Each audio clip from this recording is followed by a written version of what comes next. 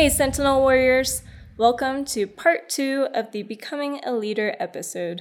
This is 20 for 20, where you can get information from 20th Air Force leaders in about 20-ish minutes, delivered on the 20th of each month. This is Lieutenant Emily Seaton from 20th Air Force Public Affairs, and during part 1 of this episode, we heard about commanders' experiences that helped shape them into the leaders they are today. Now we're going to hear from our awesome chiefs. Let's dive in.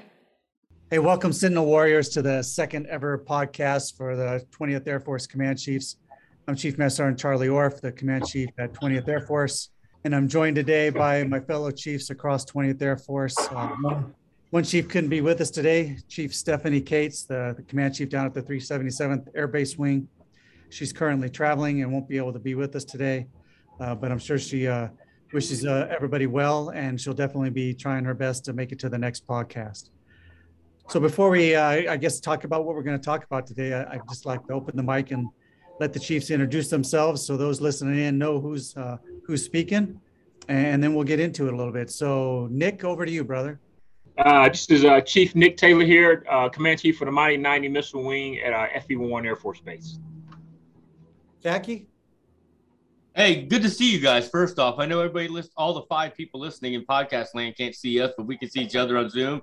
It's been a while. I missed you guys last week. So Khaki Carter, 91st Missile Wing, Command Chief. And despite everything you've heard about Minot, it's actually a pretty nice place.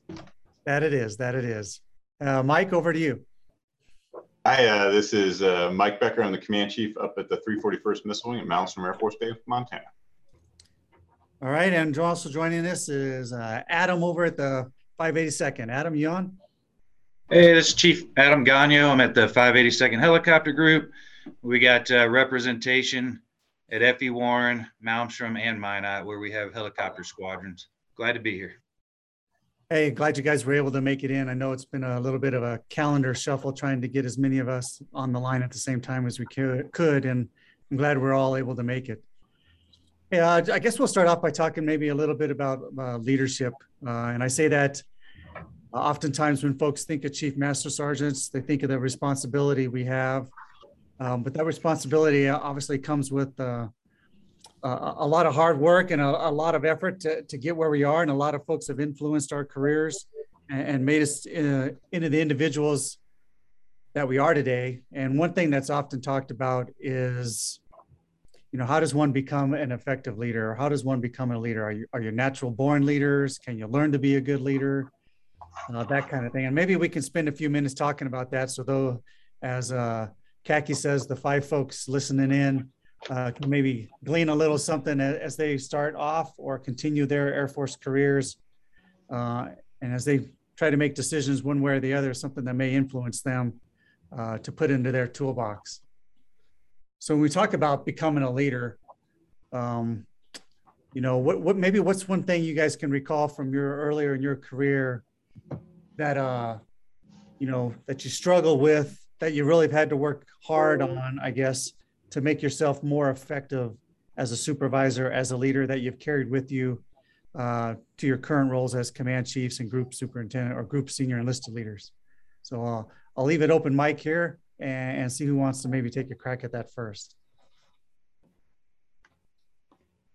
So I'll roll first. This is Mike Becker from Malmstrom.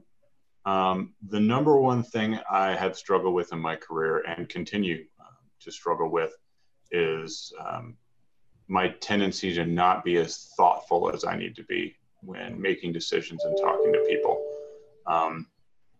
Remember early on, I saw my kind of overly decisiveness as being a positive character trait.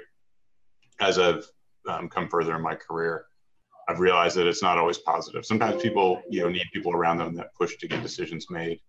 One of the issues I've had is I will frequently push past people to make decisions when they're trying to be careful and thoughtful and deliberate. And we tend to miss things. So I've worked best in my career when I've worked for a commander that can be the counterpoint to that. It's one of those things, you don't want to sit with somebody who will analyze a problem to death and never make a decision. We all know those people that will allow perfect to be the enemy of good enough. But we also need people to be thoughtful and deliberate and really think through decisions, especially once they get up to the wing command level. So that's been my biggest struggle. I work on it all the time. I try to be self-aware, but I always have to fight my natural inclination just to make a decision and move on. No, those are great points, Mike. Nick, what do you think, brother? For me, I tell you, I think, being a workaholic, coming up in the enlisted ranks, I think that how we are bred and how things put into us is that you got to be at work, you got to always be all in, and not really, what I got to work at is, I had to work on is giving time for yourself, right? You're important. Your headspace is important. If you don't take care of yourself, you really are doing a disservice to your team. And so knowing when to dial back, knowing when to say no, yeah, I can't do that. Everyone wants your attention, and you only got so much bandwidth. So something that I got to continue to work at is learning to say no. Nope, I can't do that. I just recently said no to an opportunity because I hadn't have enough bandwidth. So being a workaholic, knowing to say no, and it's okay to say no. Except saying no doesn't mean that you won't get another opportunity. You need to take care of yourself. No, that's also good points. Adam, what do you think, brother? Yeah, so I was thinking about this one. Let's take it back to, I think everybody at some point in their career struggles with that transition from just kind of being responsible for yourself, making sure you're squared away, your training is up, your technical expertise is correct, and transitioning to a leader where you're responsible for others' training and readiness. So I remember back as a young tech, I got the opportunity to be a flight chief. And I remember struggling with that, right? From transitioning from being the line dog and the functional expert who was responsible for executing the mission to being a leader responsible for taking care of the airmen who execute the mission. So one thing that helped me get through that is that perspective of, we always have to focus on preparing our replacements to take over, because at some point we're all going to move on. We're either going to move to a new job, going to PCS, going to separate from the Air Force or retire. So I think that's one perspective to keep in mind as you make that transition from just focusing on yourself to being that leader, taking care of airmen. Yeah, definitely taking care of airmen is a big part of leadership, obviously in the Air Force for sure. Totally agree. Kaki, I'll let you close out maybe this segment. Man, to be honest with you, it's hard to pick just one thing I struggled with, because I think we've all struggled quite a bit over the years with different things. Early, I'd say what probably the longest running was seeking and listening to other perspectives and not just relying on myself. I grew up in the flying community. Didn't do a great job of getting out of the airplane. We lived in this tunnel vision and not having mentors, not having solid mentors. I didn't seek mentors out. I just thought being young and dumb, I thought I had it all figured out and I could go through life pretty smoothly. And I quickly realized I needed balance. I needed mentors. I needed other perspectives, outside perspectives, to help frame context and to give me different insights along the way. So I now have a group of mentors that I rely on heavily, but I have to remind myself sometimes to go get that other perspective, get some context behind the matter before making decisions. And then the other thing I would say is one of the hardest things I think for anybody is that CGO to FGO transition and NCO to senior NCO transition of we're preached to all the time about take care of people. We end up just fighting blindly over people and money all the time. And you have to find that balance where you're taking care of people, but also understand that at some point you have to protect the integrity of the system as well. And it can't just always be about, because sometimes taking care of people means taking care of the group versus just one person, making a difficult decision and having a tough conversation with one person in order to do that. We all want to be liked, but if you base all your decisions on being liked, you're gonna fall short in a lot of areas. So gaining perspective, gaining context from other sources and rolling it in, and trying to make the best decision possible is something I work on all the time.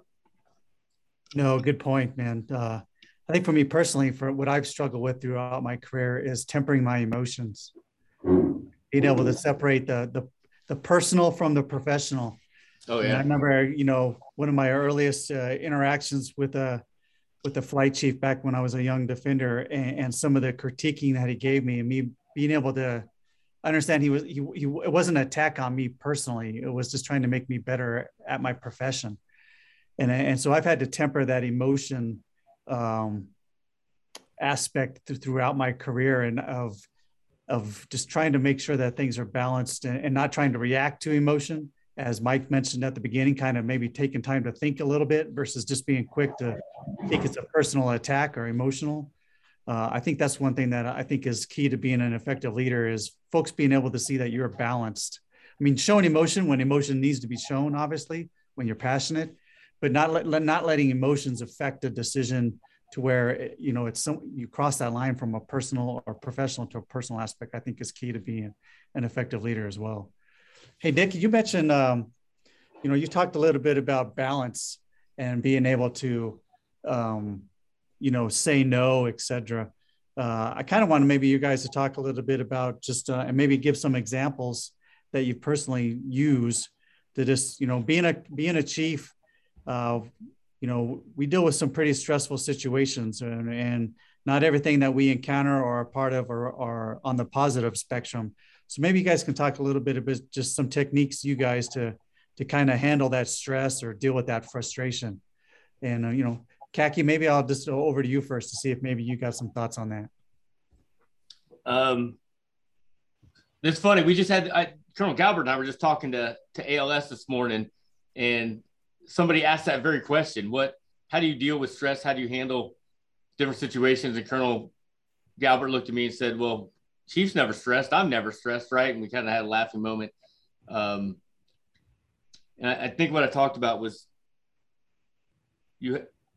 one of the first things that we always scratch off our calendars, I always watch the boss do it, is when there's time on his calendar for lunch or to gym, he scratches off because they can fit something else in there as we get busy. And that's got to be a hard no. You have got to invest in yourself and take time and be passionate about the things you're passionate about, and keep those right. I can't trust that everybody's going to be taking care of their airmen if they're not taking care of themselves, if they're not investing in themselves. So understanding your emotional triggers, not letting your emotions run you, but you run them, and then recognize the times where you're overextended and go back to the things that you rely on for self-care, understanding for me, it's being outdoors. So I need and make time to get outdoors, even if it's on a daily basis. If I'm feeling overworked, overextended, I will go out and I'll walk around the park across the street for 10 minutes to get my head together. And then always allow yourself the grace and space. We've all heard before you hit send on that email to stop and think about it before you emotionally react. And, imagine if we did that, we gave ourselves that grace and space in every situation we encountered. And before reacting, giving yourself the grace and space to chill and allow yourself to respond to other people, because a lot of times you give them the ability to respond back. So self-care, invest in yourself, because if you're not investing in yourself, you're not going to be able to invest in other people. What I got.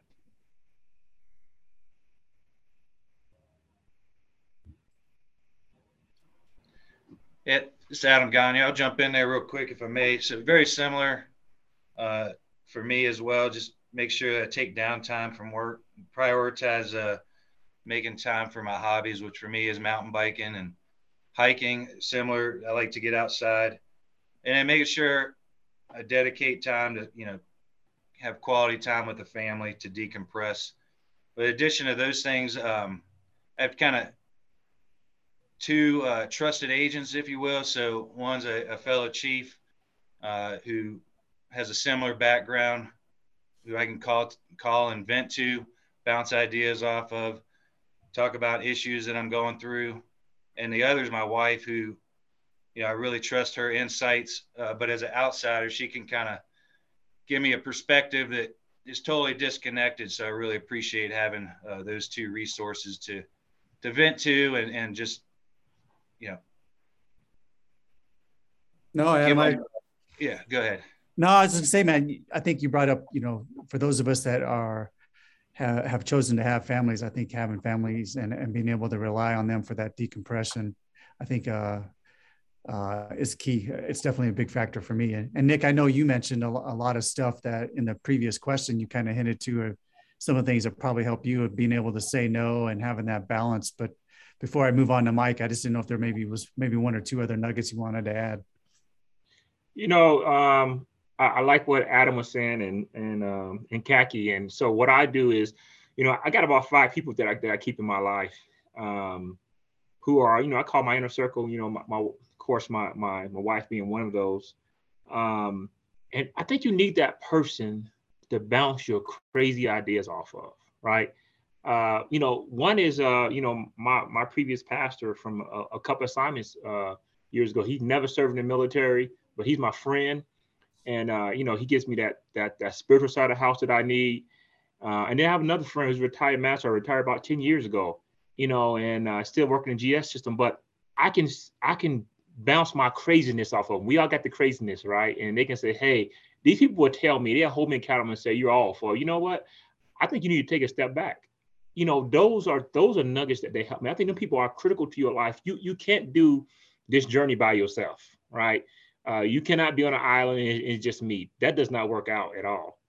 You need some people in your life that you trust as your inner circle, where you can just be you. You can be raw with. You can bear the totality of who you are with.